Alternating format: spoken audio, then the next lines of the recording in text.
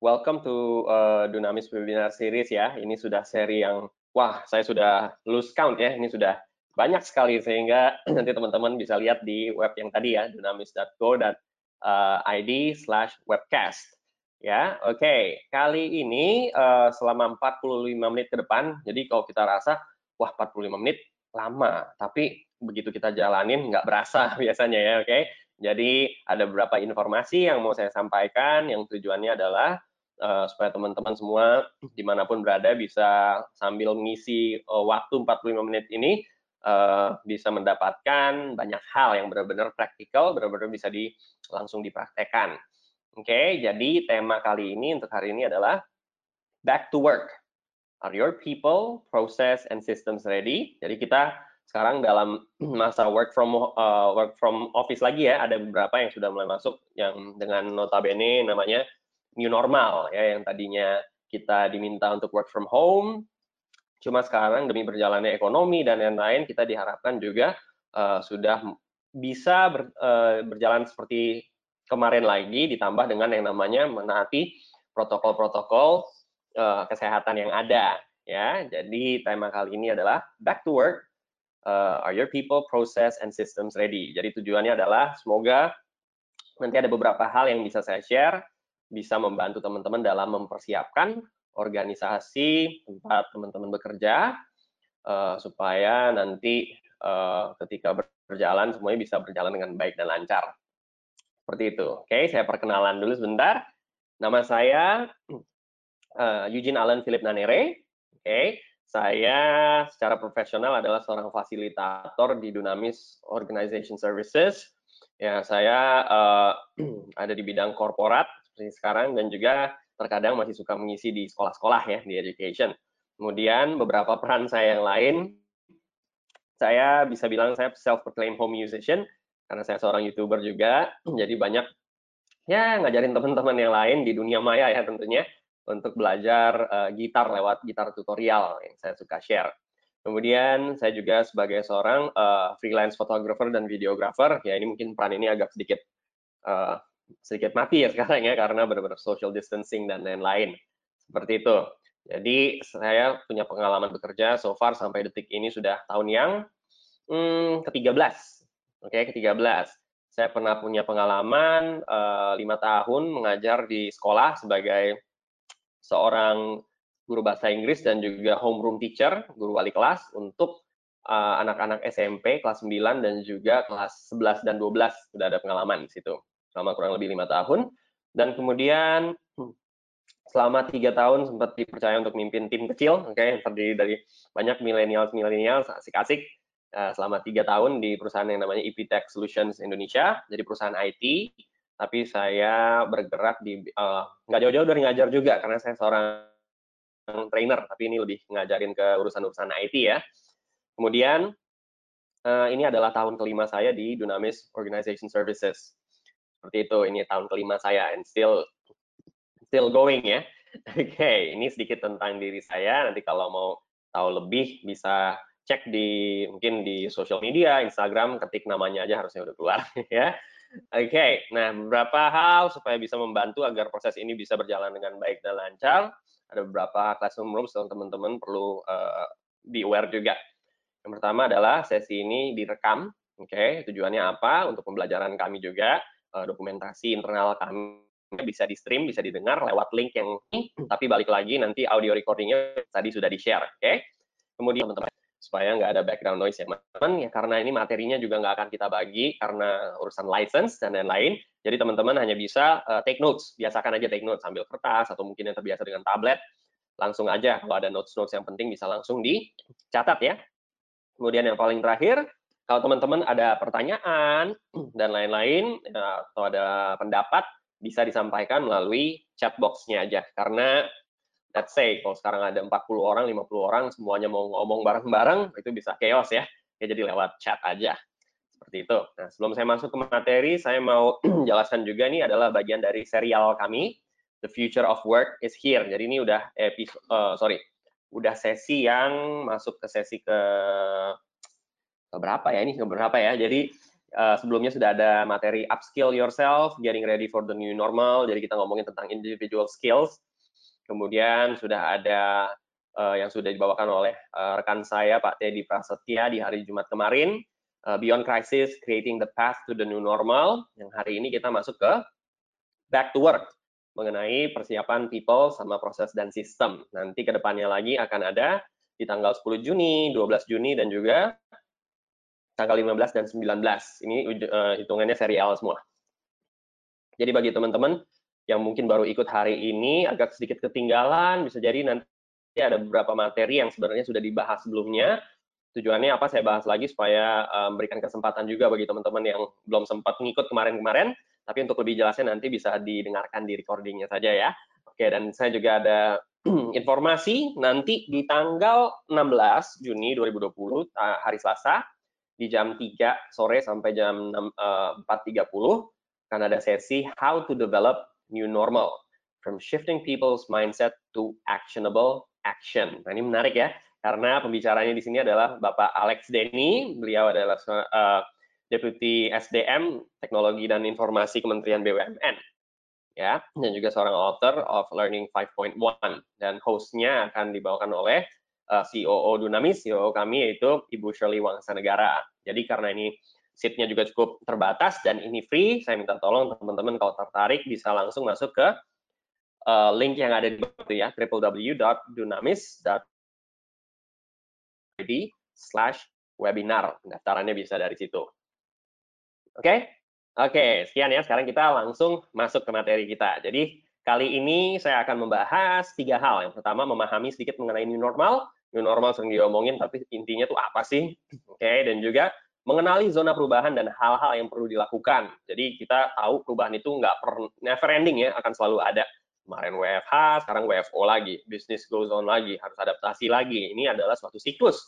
Kemudian yang ketiga adalah kita akan bicarakan mengenai hal-hal apa sih yang harus dipersiapkan oleh para pemimpin supaya new normal ini bisa berjalan dengan sesuai dengan keinginan kita.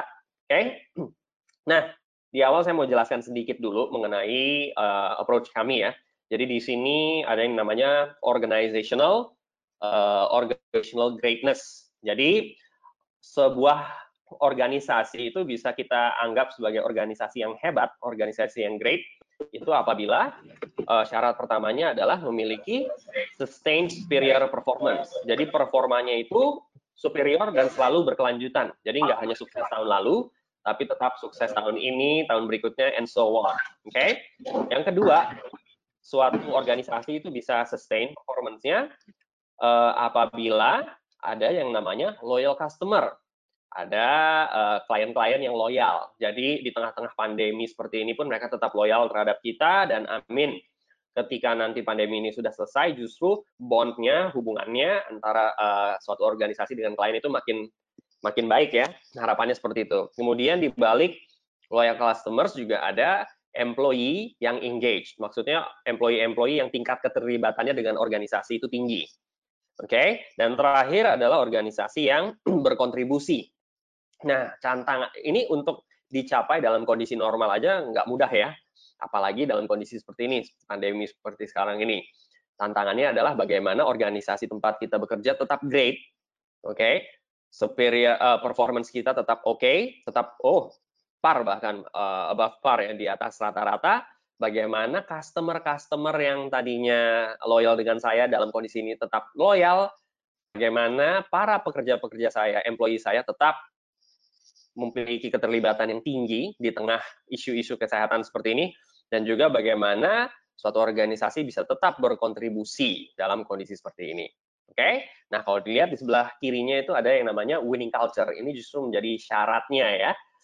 Ini adalah budaya pemenang. Nah, supaya bisa mencapai yang namanya winning culture, dibutuhkan 3 support. Harus ada yang namanya pimpinan yang hebat, great leaders, effective individuals, orang-orang yang bekerja dengan efektif, dan juga sistem dan proses yang sangat membantu, aligned, ya, aligned system and process, ya. Jadi ini tantangannya sekarang seperti ini, ya. Nah, sekarang untuk kita supaya ikut terlibat juga, nah kita ngomongin new normal nih. Sekarang saya mau tahu lewat chat box ya, lewat chat aja, apa saja sih yang sudah teman-teman persiapkan secara personal, bukan organisasi ya, secara personal, apa saja yang sudah Anda persiapkan? Yuk, sambil saya ngecek ininya ya, chatnya. Silahkan diramaikan. Ya, sudah ada satu respons ya nih. Belum ada. Kira-kira apa yang teman-teman sudah siap? Mental untuk beradaptasi. Nah, mentalnya ini udah terarah ya. Untuk apa? Untuk beradaptasi. Perlengkapan kesehatan. Terima kasih. Saya juga di depan saya ini selalu ada yang namanya hand sanitizer ya. Oke, face mask juga selalu ada, tapi nggak mungkin saya gunakan ketika saya membawakan webinar ya. Perlengkapan kesehatan, update skill teknologi. Nah, banyak orang-orang yang siap untuk pembelajaran online, meeting online, udah siap semua ya. Oke, new mindset. Wah, update knowledge, update pengetahuan, dan juga Pak Nofri, pengetahuan tentang kondisi saat ini. Nah, penting ya kita ikutin di berita, tahu what's going on dengan negara lain, dengan apa akan ada impact-nya terhadap negara kita, dan lain-lain. Nah, Laura, rubah mindset hidup new normal. Nah, karena kita butuh mindset yang berbeda ya untuk masukin new normal. Kalau enggak, kita pasti akan struggle nantinya. Oke, terima kasih. So far baru ada beberapa yang menjawab, tapi udah cukup mewakili ya. Terima kasih. Ini adalah hal-hal yang kita persiapkan secara personal, on a personal level ya. Nah, terima kasih teman-teman atas sharingnya lewat chat box-nya tadi. Oke, sekarang kita lanjut ya. Oke, itu yang sudah kita persiapkan. Nah, seperti kita tahu, Pak Erick Thohir juga sudah, mempersiapkan kajian-kajian untuk new normal di BUMN. Ini teman-teman sudah bisa ikutin beritanya lewat liputan 6, lewat TV ya, bahkan Presiden juga sudah mengannounce bersiap-siap untuk yang namanya new normal. Kan kemarin juga sudah mulai 5 Juni mall di Jakarta siap dibuka kembali. Nah, ini jadi pro dan kontra ya, ada yang setuju, ada yang nggak setuju sama sekali. Ya, ini macam-macam responnya. Kemudian di sebelah kanan sini kita bisa lihat, PSBB DKI Jakarta transisi menuju new normal. Ini teman-teman bisa lihat update-nya di web ya, sudah banyak banget. Jadi arahnya kita sekarang ini memang udah nggak bisa dipungkiri lagi, memasuki yang namanya era new normal ya. Jadi di sini juga kan kita awalnya itu kan awal dari segala sesuatu itu yang urusan pandemi ini kan awalnya dari kesehatan. Ternyata nggak hanya isu kesehatan, berdampak ke ekonomi, berdampak ke kehidupan sosial, politik, bahkan ujung-ujungnya ke budaya kita. Untuk kesehatan ya jadinya kesehatan sama pentingnya dengan pekerjaan. Untuk dampaknya ekonomi, banyak sekarang bisnis-bisnis yang fokusnya pada efisiensi agar bertahan dan cepat recovery. Dan juga secara sosial, ini udah kita ketahui secara bersama-sama ya, jaga jarak dan mengurangi namanya mobilitas. Kalau nggak perlu keluar, ya nggak perlu keluar, tergantung dari urgensinya ya. Kemudian, secara politis juga nanti expect bahwa keputusan pemerintah itu akan selalu berubah-ubah. Nah, kita harus mempunyai kemampuan yang cepat untuk beradaptasi, be agile ya, berubah-berubah dan relatif menjadi lebih ditaati kalau kita mau benar-benar advance ke step yang berikutnya. Kemudian secara culture apa? Ya sudah pasti, cara orang hidup itu pasti akan berubah. Bekerja akan berubah, cara berwisata juga akan berubah, bahkan ibadah juga bisa berubah. Kemarin sudah ditentukan bahwa masjid sudah bisa digunakan untuk sholat Jumat ya, tapi yang terjadi apa? Tetap jalan, tapi tetap menjaga jarak. Apakah bisa dilakukan? Nah, ini arahnya ke sana ya, normal. Nah, seperti yang sudah dijelaskan juga oleh ini adalah skenario-nya dari beliau ya, Bapak Alex Denny, Deputi di bidang SDM untuk BUMN. Nah, yang kita lihat sekarang di sini di sebelah kanan, ini adalah satu model yang beliau sudah buat ya, skenario mengenai COVID-19. Di sini ada dua aksis.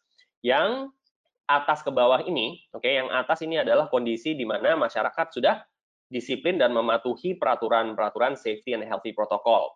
Kalau kita lihat aksis yang ke bawah, ini adalah society ini masih ogah-ogahan untuk patuh peraturan, menganggap remeh lah. Kalau aksis yang ke sebelah kiri, ini adalah kondisi di mana virus itu belum ada, vaksinnya sama sekali. Ya, kondisi sekarang ini.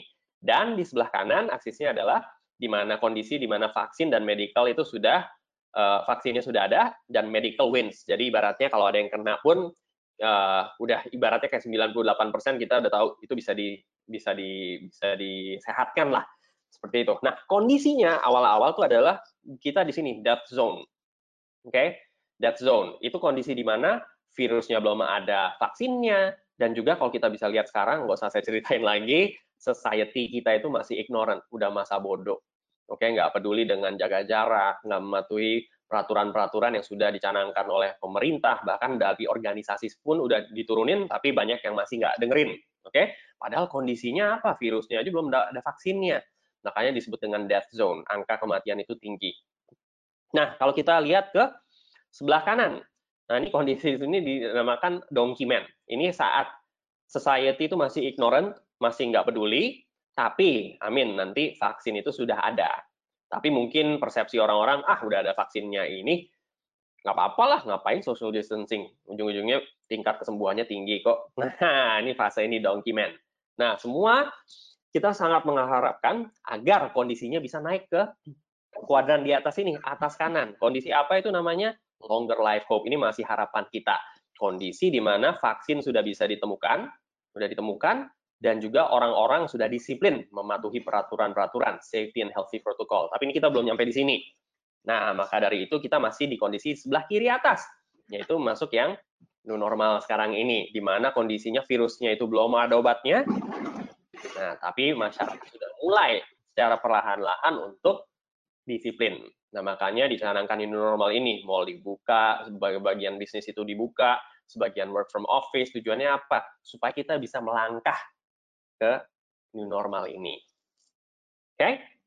Nah, kita lihat lanjut ya, new normal, sekarang kita ada di situ, sehingga kita bisa definisikan bahwa, oke, new normal itu apa? Ya ini, situasi perubahan perilaku untuk tetap menjalankan aktivitas sehari-hari kita yang memberikan dampak bagi bisnis di tengah penerapan protokol kesehatan guna mencegah terjadinya penularan COVID-19.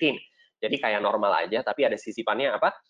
Nih, mengikuti penerapan protokol kesehatan, sehingga ujung-ujungnya apa? Organisasi tempat kita bekerja juga perlu memiliki aturan-aturan yang jelas mengenai hal ini. Jadi ketika orang bekerja di kantor pun tetap ada sense of security-nya. Seperti itu. Nah, apa yang harus dilakukan? Nah, kita lihat masuk ke daerah model perubahan dan apa yang harus dilakukan. Nah, teman-teman, mungkin di webinar saya yang sebelumnya saya sudah discuss mengenai hal ini. See, do, get ini adalah tentang paradigma kita. Oke, nanti teman-teman bisa lihat webcastnya ya. Oke, see adalah paradigma kita, cara kita memandang sesuatu. Do adalah, nah secara otomatis nih, kalau paradigma saya bilang bahwa pelajaran matematika itu susah sekali, secara nggak langsung perilaku saya akan menunjukkan hal itu. Saya akan ogah-ogahan belajar, pasrah orang pelajarannya susah, ya. Sehingga ujung-ujungnya apa? Yang hasil yang saya dapatkan adalah nilai yang jelek di pelajaran matematika. Oke, sehingga itu akan memperkuat apa? Memperkuat paradigma saya bahwa matematika itu susah. That's the power of paradigm. Jadi cara pandang saya akan mempengaruhi perilaku saya, dan otomatis perilaku saya akan menentukan hasil-hasil yang saya dapatkan. Jadi be very careful with our paradigm. Contohnya untuk urusan sekarang seperti apa? Misalnya, sekarang ini misalnya ada orang yang berpikiran bahwa paradigmanya adalah, urusan pandemi ini udah nggak ada jalan keluarnya sama sekali. Udah dead end. Nah, orang yang punya paradigma seperti ini, perilakunya seperti apa? Ya, kemungkinan besar ya seperti ini. Tipikalnya akan pasrah, orangnya pesimis, dan juga selalu berpikiran negatif. Karena apa? Deep inside, di kepalanya dia berpikir bahwa ini pandemi ini udah nggak ada jalan keluarnya sama sekali. Sehingga hasil yang dia dapatkan dari perilakunya tersebut adalah, kemungkinan besarnya adalah frustasi, stress levelnya tinggi, nggak ada semangat bekerjanya nggak ada, bahkan ujung-ujungnya bisa berimbas ke semangat hidup yang menurun. Dan juga tentunya ada rasa khawatir yang berlebihan. Ini adalah the power of mindset. Oleh karena itu, menghadapi new normal ini kita perlu mindset yang baru. Kita lihat di sebelah kanan sini ya, paradigma new normal. Dulunya paradigma normal kita adalah kesehatan dan bisnis adalah hal yang terpisah. Sehat sendiri, bisnis sendiri. Tapi sekarang, kesehatan memungkinkan bisnis untuk terus berjalan. Jadi kalau kita mau bisnis terus berjalan, fondasi awalnya adalah manusia-manusianya harus sehat. If you're not healthy, I don't want to do meetings with you. If you're not healthy, I'm not gonna make you my client. Gue nggak mau ketemuan face to face dengan kamu karena kamu nggak sehat. Ini akan jadi fondasinya. Seperti buktinya apa? Kondisi sekarang ini kalau kita ke minimarket ya, kita ke Indomart, Alfamart, Alfamidi, bahkan ke supermarket besar pun sudah ada prosedur kesehatannya, yaitu dibatasi dengan akrilik dan segala macam supaya apa? Yaitu social distancing. Sehingga kalau kita misalnya mau ke minimarket tertentu, misalnya kita masuk, kita lihat, wah, prosedur kesehatannya nggak ada. Bisa jadi kita keluar cari minimarket yang lain.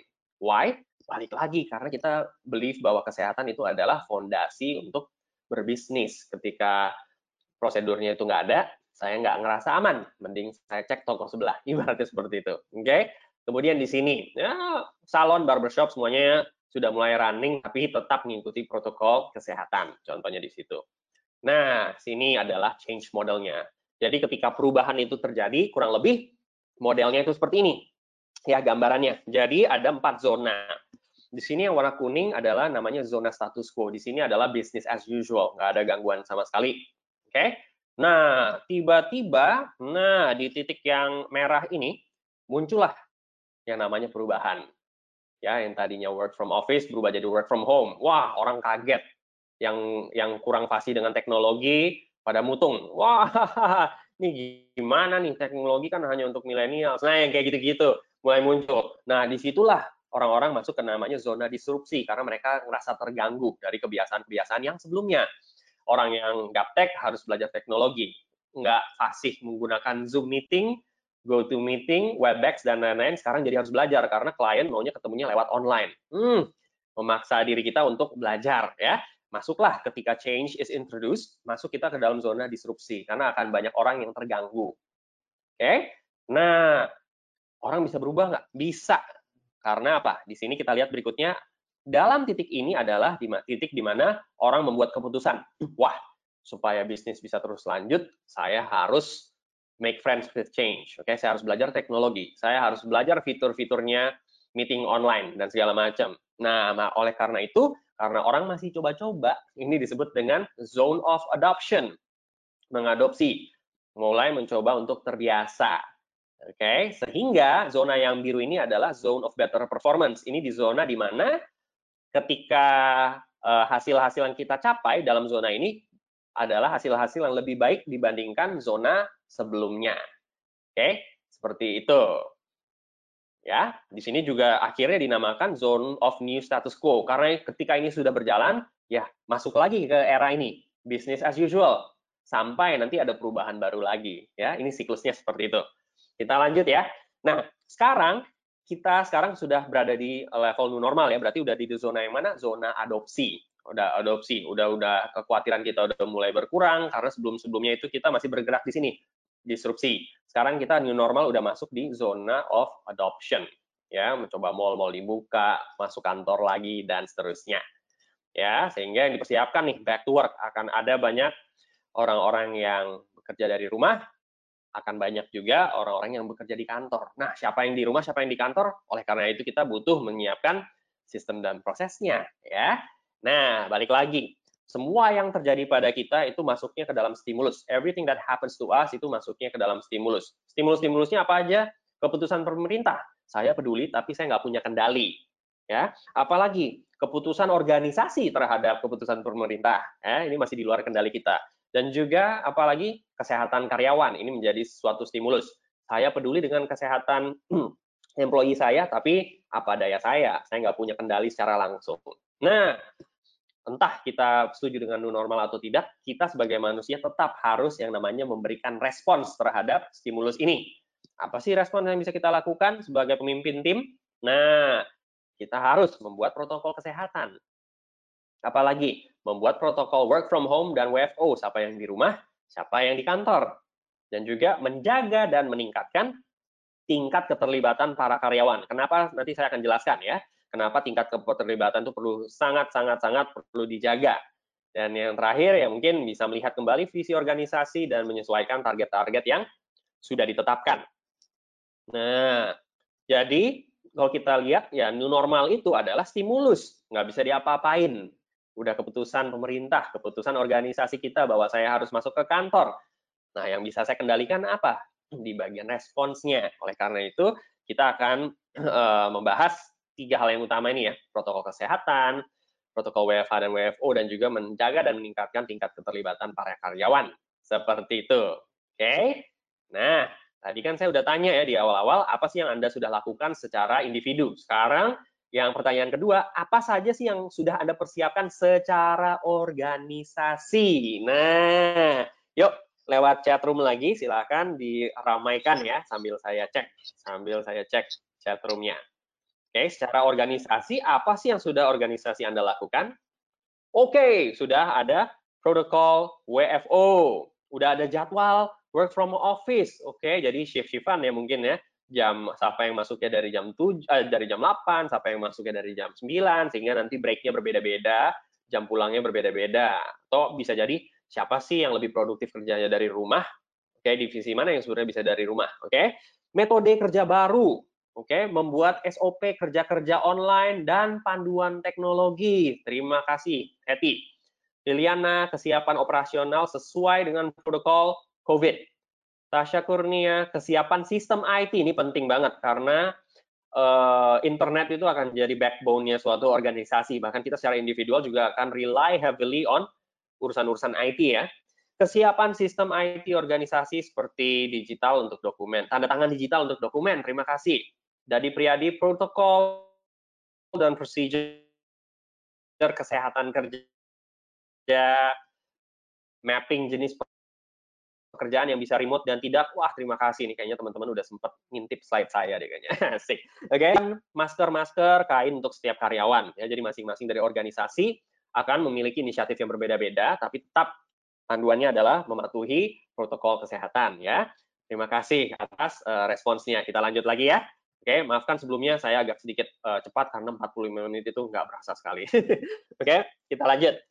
Nah, apa saja yang perlu dipersiapkan oleh para pemimpin? Tadi sudah banyak disebutkan oleh teman-teman ya, tapi mungkin ada satu hal yang belum kedengeran nih. Nah, apa saja yang perlu dipersiapkan? Nomor satu adalah ini, mengidentifikasi tingkat keterlibatan dari masing-masing team members kita. Note that, masing-masing anggota team members kita.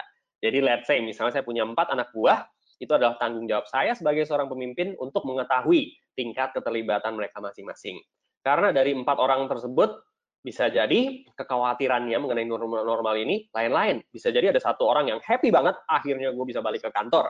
Mungkin dia itu masih single, seperti itu ya. Bisa jadi ada juga 3 orang lagi yang justru, aduh, saya lebih milih work from home, karena bisa jadi di rumahnya ada banyak anak-anak kecil, mungkin ada yang istrinya sedang mengandung, dan lain-lain. Sehingga kekhawatiran mereka itu berbeda-beda. Sehingga adalah bagian dari tugas kita untuk tetap menjaga level of engagement mereka. Bagaimana orang-orang yang engagement-nya sedang rendah, bisa kita bantu motivasi, supaya bisa ke tingkat keterlibatannya naik lagi, atau orang yang keterlibatannya sudah tinggi, tetap menjaga level keterlibatan mereka. Nah, di sini saya mau share sedikit, ini source-nya dari materi kita yang namanya The 6 Critical Practices of a Great Leader. Jadi, kalau kita lihat bareng-bareng di sini, secara singkat aja ya, kalau teman-teman lihat, 3 yang di bawah ini, yang warna hitam ini adalah orang-orang yang bekerja tidak dengan hati ya, ibaratnya ya. Paling bawah levelnya udah level berontak atau berhenti. Berhenti itu bukan berhenti dari pekerjaan, tapi bisa juga berhenti secara psikologis. Oke? I psychologically quit. Udah nggak ada harapan, ibaratnya seperti itu. Yang mereka rasakan ya. Ada juga orang-orang yang di level taat, patuh sama peraturan, tapi mendongkol. Oke, abis ngomong, siap Pak, tiba-tiba komunikasi lewat WhatsApp grup rahasia ya. ngeluh, ngeluh, ngeluh, ngeluh, ngeluh, ngeluh, ngeluh. Seperti itu. Di bagian patuh namun tidak peduli, oke, work gets done, kerjaan selesai, tapi hanya berdasarkan, let's say, job description. Begitu diminta extra mile, mungkin masih ada what's in it for me-nya itu masih tinggi. Oke? Tapi kalau kita lihat di sini ada pembatas, ada garis titik-titik. Nah, di atasnya ini adalah level orang-orang yang sudah bekerja dengan hati, yang extra mile-nya udah tinggi, yang udah menganggap bahwa ini udah bukan tentang diri saya lagi, tapi organisasi tempat saya bekerja adalah keluarga saya. Jadi ibaratnya kayak kita salah satu stakeholder-nya lah di situ ya. Justru orang-orang yang berada di 3 level atas ini yang sangat perlu untuk dijaga level keterlibatannya. Ya, kerjasama secara sukarela, komitmen sepenuh hati, penuh semangat dan kreatif. Nah, level paling atas ini orang udah yang ngomonginnya mengenai inovasi. Apa sih inovasi yang bisa saya berikan dalam scope level pekerjaan saya yang bisa saya kontribusikan terhadap organisasi tempat saya bekerja. Nah, macam-macam ya. Terus ini hubungannya apa dengan perubahan tadi? Nah, kita lihat ya di sini secara cepat aja. Di zona status quo, orang punya kecenderungan level keterlibatannya yang stabil. Biasa aja, yang sudah bekerja dengan sepenuh hati, ya bekerja dengan sepenuh hati. Tapi what happens ketika change is introduced? Tiba-tiba ada yang namanya perubahan, entah perubahan cara kerja, SOP, yang tadinya WFH ke WFO, yang senangnya WFO tapi disuruh WFH, segala macam, nah itu kan perubahan ya. Nah, muncullah yang namanya resistensi, sehingga kemungkinannya adalah apa? Level engagement itu bisa turun, bisa banget. Tadi yang sudah bekerja di atas garis bisa turun. Oke? Ada kemungkinan nggak yang berikutnya? Ada juga. Ada juga orang yang justru menanti-nanti perubahan. Udah nggak betah di rumah, gua maunya kerja di kantor. Otomatis level of engagement-nya bisa naik. Yang tadinya ngedumel-ngedumel jadi lebih bersemangat. Ya, nah, kenapa penting bagi kita untuk tahu? Ya supaya kita bisa memotivasi mereka. Karena balik lagi mau ngomongin sistem proses, tapi yang tetap yang bekerja adalah manusia. Oke, lanjut. Ketika kita masuk di zone of adoption, nah biasanya kita mengadopsi sesuatu yang tadinya gaptek, jadi lama-lama setiap hari sudah bisa posting online, meeting udah secara fasih, udah tahu cara masukin kode meetingnya Zoom, masukin password, udah merasakan benefitnya. Oh ternyata dengan meeting lewat Zoom, lewat GoToMeeting, Webex, Microsoft Teams, ternyata nggak perlu travel time, itu enak banget ya. Jadi saya bisa lompat dari meeting ke meeting, yang tadinya sehari cuma bisa maksimal meeting 3 doang di Jakarta, tapi sekarang 3, 4, siapa takut. Nah, seperti itu ya, udah mulai terbiasa. Tapi ada juga di zona adopsi ini orang yang level engagement-nya turun. Bisa jadi dia udah mencoba berbagai macam inisiatif dan dia gagal beradaptasi. Nah, bisa turun lagi. Yang tadinya sudah di zona adopsi, mencoba-coba, bisa turun lagi. Masuk ke dalam zona disrupsi. Ketika mereka masuk ke sini, ya sudah pasti keterlibatan bekerja itu turun sehingga hasil-hasil yang diberikan juga sangat minim dibandingkan kalau mereka berapi-api seperti itu.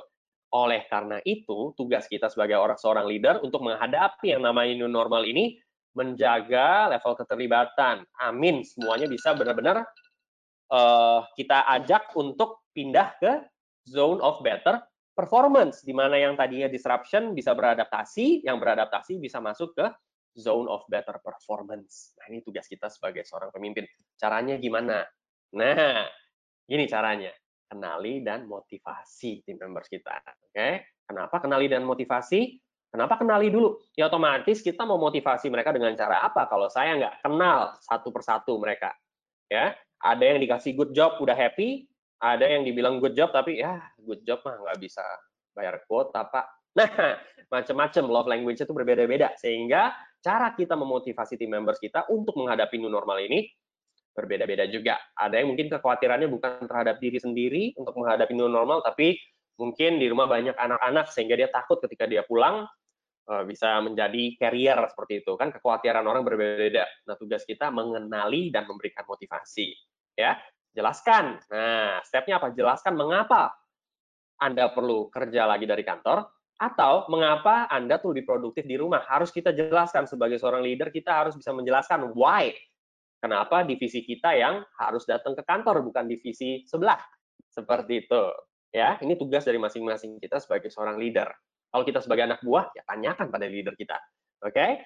Kenali kekhawatirannya masing-masing, oke? Kenali kekhawatirannya masing-masing anggota tim, kemudian berikan motivasi dengan cara yang sesuai.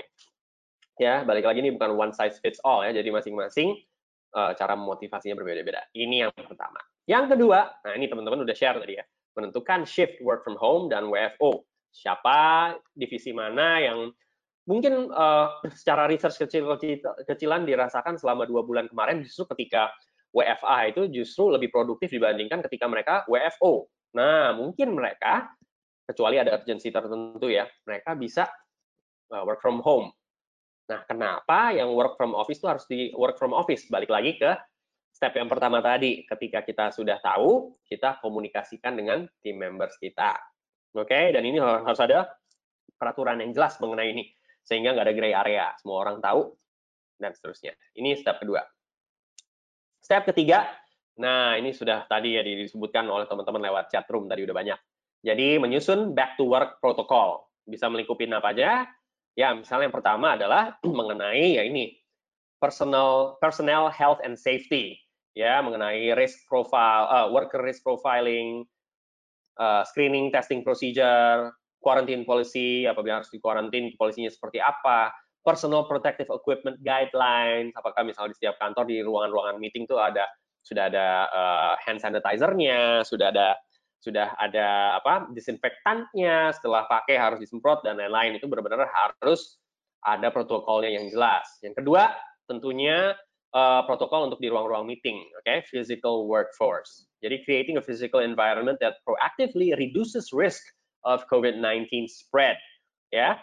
Jadi ngomongin mengenai menjaga jarak 1 meter walaupun di dalam satu ruangan yang sama, limiting interactions, okay? Kalau bisa lewat online ya online, nggak usah dipaksakan ketemu face to face. Cleaning protocols, okay? Masuk di toilet seperti apa, prosedurnya dan lain-lain. Apalagi berikutnya, nah mengenai staffing and attendance, tadi kita udah bahas ya. Identify jobs that can sustainably be managed from home full time. Mana yang bisa sebenarnya bisa dikerjakan dari rumah, mana yang tidak. Ya, kemudian adaptation of job routines to new mix of on-site working from home. Ini penting mengenai staffing dan juga attendance. Yang tadinya pakai fingerprint, sekarang harus jadi seperti apa. Oke, lanjut. HR policies ya, dedicated bonus or benefits, salary adaptation, bila diperlukan ya. Di sini, adapting compensation and benefits to level of risk workers are facing. Jadi di perusahaan tertentu misalnya, apakah ada benefit-benefit tertentu, okay, bagi orang-orang yang benar-benar resiko pekerjaannya itu cukup tinggi dalam era work from office seperti ini. Okay, orang yang akan punya kecenderungan untuk ketemu di bagian keramaian, okay, mungkin bagian community development, di mana dia diwajibkan untuk ketemu dengan orang banyak. Nah, ada nggak polisinya mengenai itu?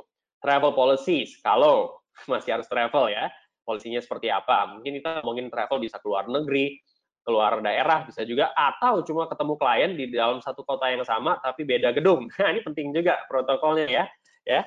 Strict level protocols, behaviors while traveling. Misalnya dalam satu mobil biasanya kapasitas 6 orang, tapi kondisi seperti ini maksimal hanya 3 orang. Misalnya ada driver kantor, satu di depan, satu di tengah, satu di belakang. Seperti itu gimana ya? Oke, and the next, external interaction. Ini juga perlu ada yang namanya policy-nya. Oke, nah ini sumber-sumbernya kita dapatkan dari ini, Bain Analysis. Jadi teman-teman bisa cek sendiri langsung di Google, di Safari, di Chrome, bisa ketik Bain Analysis untuk new normal. Bisa dicek ya. Bagi teman-teman. Ya, ini adalah bagian yang ketiga. Sehingga contohnya, ini ada contoh ya, protokol masuk kantor untuk organisasi yang level kecil menengah ya. Jadi contohnya nih, misalnya protokol masuk kantor, protokol masuk kantor, setiap pemilik kendaraan pribadi memarkirkan kendaraannya sendiri, jangan menyerahkan kunci kepada pengemudi kantor karena social distancing ya. Terus akses masuk kantor hanya lewat pintu belakang atau pintu depan. Nah, ini kan polisi yang benar-benar harus disampaikan sehingga orang tahu prosedurnya dan juga point of entry-nya itu bisa kita jaga ya. Kemudian misalnya contoh aja nih, security akan memberikan vitamin C 1 butir bagi karyawannya ke kantor untuk dikonsumsi saat di kantor. Ini perlu kejelasan juga. Nah, seluruh data akan dicatat dalam logbook kehadiran karyawan, termasuk juga jam datang dan jam pulang. Sehingga amit-amit ya, misal terjadi sesuatu, kita tahu historinya. Dia datang jam berapa, dia waktu itu di dalam kantor ada siapa saja, meetingnya sama siapa saja, jadi kita bisa melakukan tindakan-tindakan preventif yang lainnya. Oke, ada juga misalnya protokol ruang meeting, penting banget nih. Misalnya hanya boleh ada maksimal 6 orang di dalam satu ruangan meeting yang kapasitasnya 15 orang misalnya, jadi hanya setengahnya, cut by half. Semua orang menggunakan masker dan menggunakan alat tulis sendiri di dalam meeting room yang biasanya disediakan, tapi sekarang tidak. Guna apa? Supaya nggak saling sharing. Beri jarak setidaknya 1 meter di antara peserta meeting misalnya. Kemudian setelah selesai meeting wajib melaporkan kepada Pak, contohnya Pak Budi selaku General Affair, agar ruang meeting segera dibersihkan oleh tim support untuk persiapan meeting-meeting berikutnya. Ya, ini hanya contoh ya. Nah, juga ada tambahan nih beberapa area lain yang sebenarnya butuh protokol yang jelas. Ini hanya ide-ide saja ya. Mungkin protokol sebelum berangkat kerja, persiapan dari rumah, bisa jadi protokol area kafetaria apabila ada dan ruang makan. Jadi karena kapasitasnya nggak terlalu besar, jadi maksimum dalam satu ruangan tuh hanya ada berapa orang, ganti-gantian. Penggunaan transportasi kantor. Nah, tadi saya udah jelaskan ya, mungkin kapasitasnya 6 orang, sekarang cuma bisa naik 3 sampai 4 orang, maybe, including the driver. Nah, penggunaan toilet, apakah udah ada disinfektannya, step-stepnya apa, prosesnya apa nih? Kemudian musola kantor, ya. Nah, ini penting juga prosedur pulang kerja dan juga prosedur tiba di rumah. Nah, kenapa saya tambahin ini, tiba di rumah dan sebelum berangkat kerja? Supaya employee juga tahu bahwa organisasi juga perlu peduli dengan well-being dia dan juga keluarganya di rumah. Seperti itu ya. Dan juga berikutnya adalah area-area lain yang memiliki potensi berkumpulnya orang-orang. Misalnya ada area tempat smoking area dan segala macam. Protokol itu apa? Perlu sekali disampaikan dengan jelas. Nah, yang paling terakhir adalah menyampaikan protokol back to work kepada seluruh karyawan. Ketika sudah dibuat, make sure semua anggota organisasi itu tahu dan paham. Kapan dilakukannya? Sudah pasti, as soon as possible. Nah, contohnya bagaimana cara melakukannya? Ya, ini adalah kewajiban dari masing-masing tim leader dari suatu tim untuk menyampaikan protokol-protokol tersebut. Ya, jadi yang dilakukan seperti di Dunamis. Jadi masing-masing tim itu dipercayakan pada masing-masing tim leadernya. Contohnya saya dengan tim leader saya, bagian fasilitator juga ya. Jadi nanti untuk tim bisnis ada juga tim leadernya. Nah, itu adalah tugas beliau ya, untuk menyampaikan protokol-protokol yang dimiliki oleh suatu organisasi. Kapan? As soon as possible. Lah, tapi kan kita sekarang masih work from home. Ya, itu dia. Gunakan metode-metode meeting online seperti Zoom meeting. Seperti contohnya work from office itu sudah dilakukan oleh organisasi saya jauh-jauh hari. Sehingga nantinya ketika ada keperluan datang ke kantor, mereka sudah tahu prosedur-prosedurnya. Seperti itu. Jadi dua hal yang berbeda ya, membuat protokol sama menyampaikan protokol tersebut. Itu adalah dua action yang berbeda. Ya, ya saya mau recap lagi ya. Jadi 4 hal yang perlu dipersiapkan, ya ini berhubungan dengan people, process, and system. Tadi yang pertama apa? Mengidentifikasi tingkat keterlibatan. Jadi lewat apa? Proses mengenali dan memotivasi. Or yang sering disebut dengan one-on-one coaching. Oke, kembali. Kenapa saya sebutnya one-on-one coaching? Jangan bareng-bareng, karena bisa jadi ada orang yang nggak nyaman ketika keresahannya itu didengar oleh team members yang lain. Seperti itu ya. Yang kedua tadi menentukan shift work from home dan work from the office. Menyusun protokol back to work. Itu yang pertama. Yang kedua, jangan lupa setelah disusun, disampaikan. Menyampaikan protokol back to work dan memastikan seluruh team member sudah menerima dan memahami. Kalau belum paham gimana? Be a source of help sebagai seorang pemimpin. Kapan saja pertanyaan apapun itu jangan ada yang ngerasa konyol ya. Oke, kalau ada yang perlu ditanyakan langsung tanyakan kepada saya. Halnya seperti itu. Oke? Ini adalah 4 hal yang perlu dipersiapkan dalam untuk suatu organisasi dalam menghadapi new normal. Oke, terima kasih teman-teman. Tidak berasa, udah sekitar 50 menit. Saya kelewatan 5 menit ya, teman-teman. So little time, tapi so much to deliver ya, karena banyak yang hal-hal yang penting yang saya rasa ini akan sangat berguna buat teman-teman. Terima kasih ya teman-teman. Nah, di sini ada informasi ya, untuk mengikuti online interactive learning yang lainnya bisa langsung hubungi di marketing@dunamis.co.id, itu lewat email, atau langsung WA saja di 0812-9863-9739. Kembali lagi saya mau mengingatkan lagi sekali lagi bahwa nanti akan ada serial yang berikutnya, yang ada di tanggal 10, yang dibawakan, Mas, ini bukan oleh saya ya, di tanggal 10 Juni itu, ya, tanggal 10 Juni ini bukan oleh saya, tapi dengan rekan saya yang namanya Mbak Ratna nanti ya. Oke, kemudian di tanggal 12 ada lagi 15 Juni dan juga 19 Juni. Seperti itu. Dan seterusnya adalah, ya ini saya mengingatkan lagi yang tadi ya, jangan lewatkan ini, pembicaranya adalah Pak Alex Denny yang membicarakan mengenai how to develop new normal. From shifting people's mindset to actionable action. Ya, karena balik lagi seatnya sedikit terbatas, jadi minta tolong register secepatnya ya, oke, di dunamis.co.id/webinar. Dan juga mengingatkan teman-teman bahwa Dunamis juga ada di social media ya. Oke, bisa dicek di Twitternya, ada di YouTube, ada di Instagram, di Facebook, ada di LinkedIn. Jadi teman-teman yang aktif secara sosial media, boleh screen capture foto di sini, oke, kemudian bisa tag kita di dunamis.indonesia. Jadi say something about our webinar. Silahkan. Saya encourage justru ya. Balik lagi kalau mau dengerin rekamannya, kasih waktu kita sekitar 1-2 hari untuk proses edit dan mengupload. Jadi teman-teman bisa akses rekaman yang saya sedang ngomong saat ini kurang lebih sehari kemudian atau 2 hari kemudian. Kalau teman-teman mau cek lagi bisa lihat di link yang di-share oleh teman saya ya, dunamis.co.id/webinar. Webcast. Rekaman-rekaman yang sebelumnya bisa benar-benar kita dengerin lagi. Oke, jadi terima kasih teman-teman.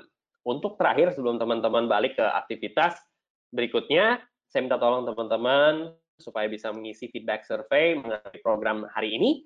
Oke, bisa langsung masukkan ke dalam web browser bit.ly/webinar 080620 atau tinggal angkat HP-nya, buka kamera app-nya, kemudian di-scan aja barcode sini. Oke, scan barcode-nya, kemudian nanti akan langsung dibawa ke link pengisian survei. Seperti itu.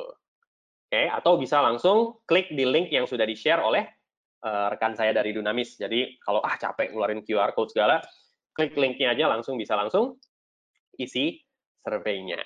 Seperti itu. Oke, jadi sambil teman-teman ngisi, saya sambil ngecek bagian chat room saya ya, kali aja ada pendapat yang tadi belum sempat saya baca.